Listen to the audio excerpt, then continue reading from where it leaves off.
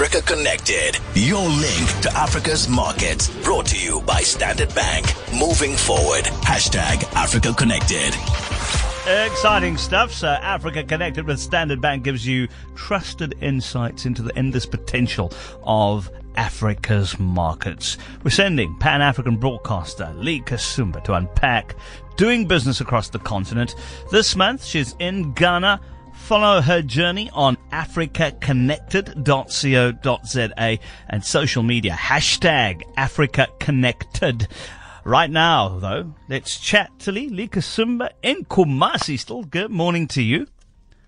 Good morning, Kino. How are you this morning? Very good, very good. And so excited to find out more about Ghana. You know, in an ever-changing political climate, though, I mean, how do the rules of investment in Ghana keep investor confidence? And then, because that's a key thing, right? You invest because you know medium to long term. You can't have some Skoromoro arrive and then just change everything.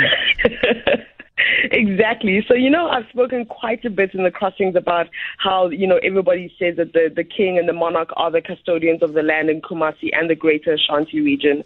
So yesterday we had a really insightful conversation with Joshua Tete from the Kumasi Metropolitan Assembly. And he said that one of the reasons that they can guarantee investor confidence in Kumasi is that because no matter who is in power politically, every agreement is done between government and investors. Key signatory on these agreements.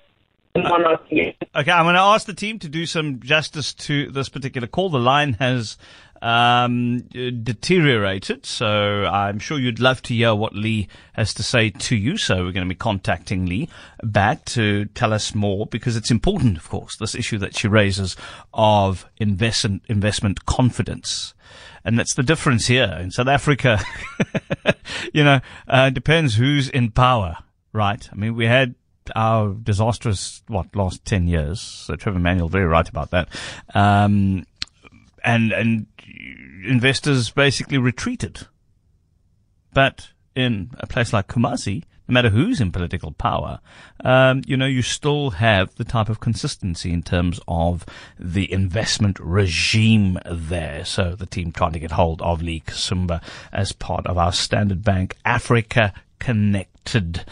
I'm going to ask the team if they don't get it in the next 10 seconds, I will have to move this to after 8.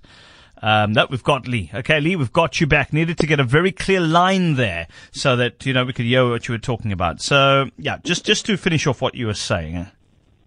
So basically, I was saying, because every single agreement is done in three ways, between the government, the investor, and the monarch, the key signatory on every agreement, investor agreement in Kumasi when it comes to land, is done through the monarch. This means that no matter who's in power, who comes, who goes politically, the investor has full confidence that the agreement can never be changed. So he said that this is one of the key things that makes Kumasi and the greater Ashanti region an attractive investment package for foreign investors.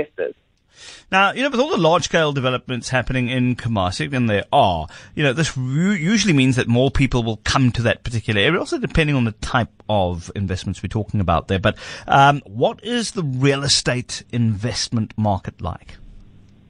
So yesterday we were also told about the real estate investment market and the fact that the monarch and the government here has given 80 acres of land just outside Manshiya Palace, which is where the monarch resides. Yes. It's between the museum and the actual the palace where they reside. And this is prime property. And they basically said because currently Kumasi is the most populous city in Ghana, although they are the second city, and also because many people go through Kumasi, from other countries that are landlocked. They actually use Kumasi as a transit city. They want to create a situation where people not only go through or come here for projects and then leave, but people can come here and find a home. So they are working towards, they have now created this 80 acres of land, which means that they want to have real estate development for more upmarket sort of living in Kumasi.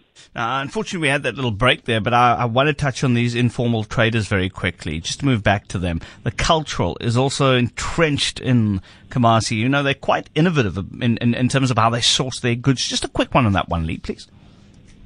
So real quick, most informal traders have been doing it. Their families have been involved in it for generations, and it's also the core of the economy in Kumasi. Now, chatting to some of the traders, the informal traders at the largest open air market in Ketejia market, they said about how, because they've been in business, so to speak, for such a long time, they actually have agents internationally that they communicate with. So when it comes to outsourcing goods, they have somebody in China, somebody in Italy who outsource the goods, and then it gets cleared through customs and then brought into Kumasi, which I thought was quite amazing. Brilliant. It was quite brilliant, the way that they do business. Yeah. Absolutely brilliant. Once again, very insightful. That is Lee Kasumba in Kumasi in Ghana. For more on Lee's travels, go to africaconnected.co.za. Standard Bank calls Africa home and drives her growth. Combining their strong African presence with global capabilities, Standard Bank supports businesses that need a banking partner who knows Africa. Standard Bank has partnered with Cape Talk on Africa Connected to give you the in-depth first-hand insights into Africa's diverse markets and the innovative solutions that come from Africa. Standard Bank, moving forward. It is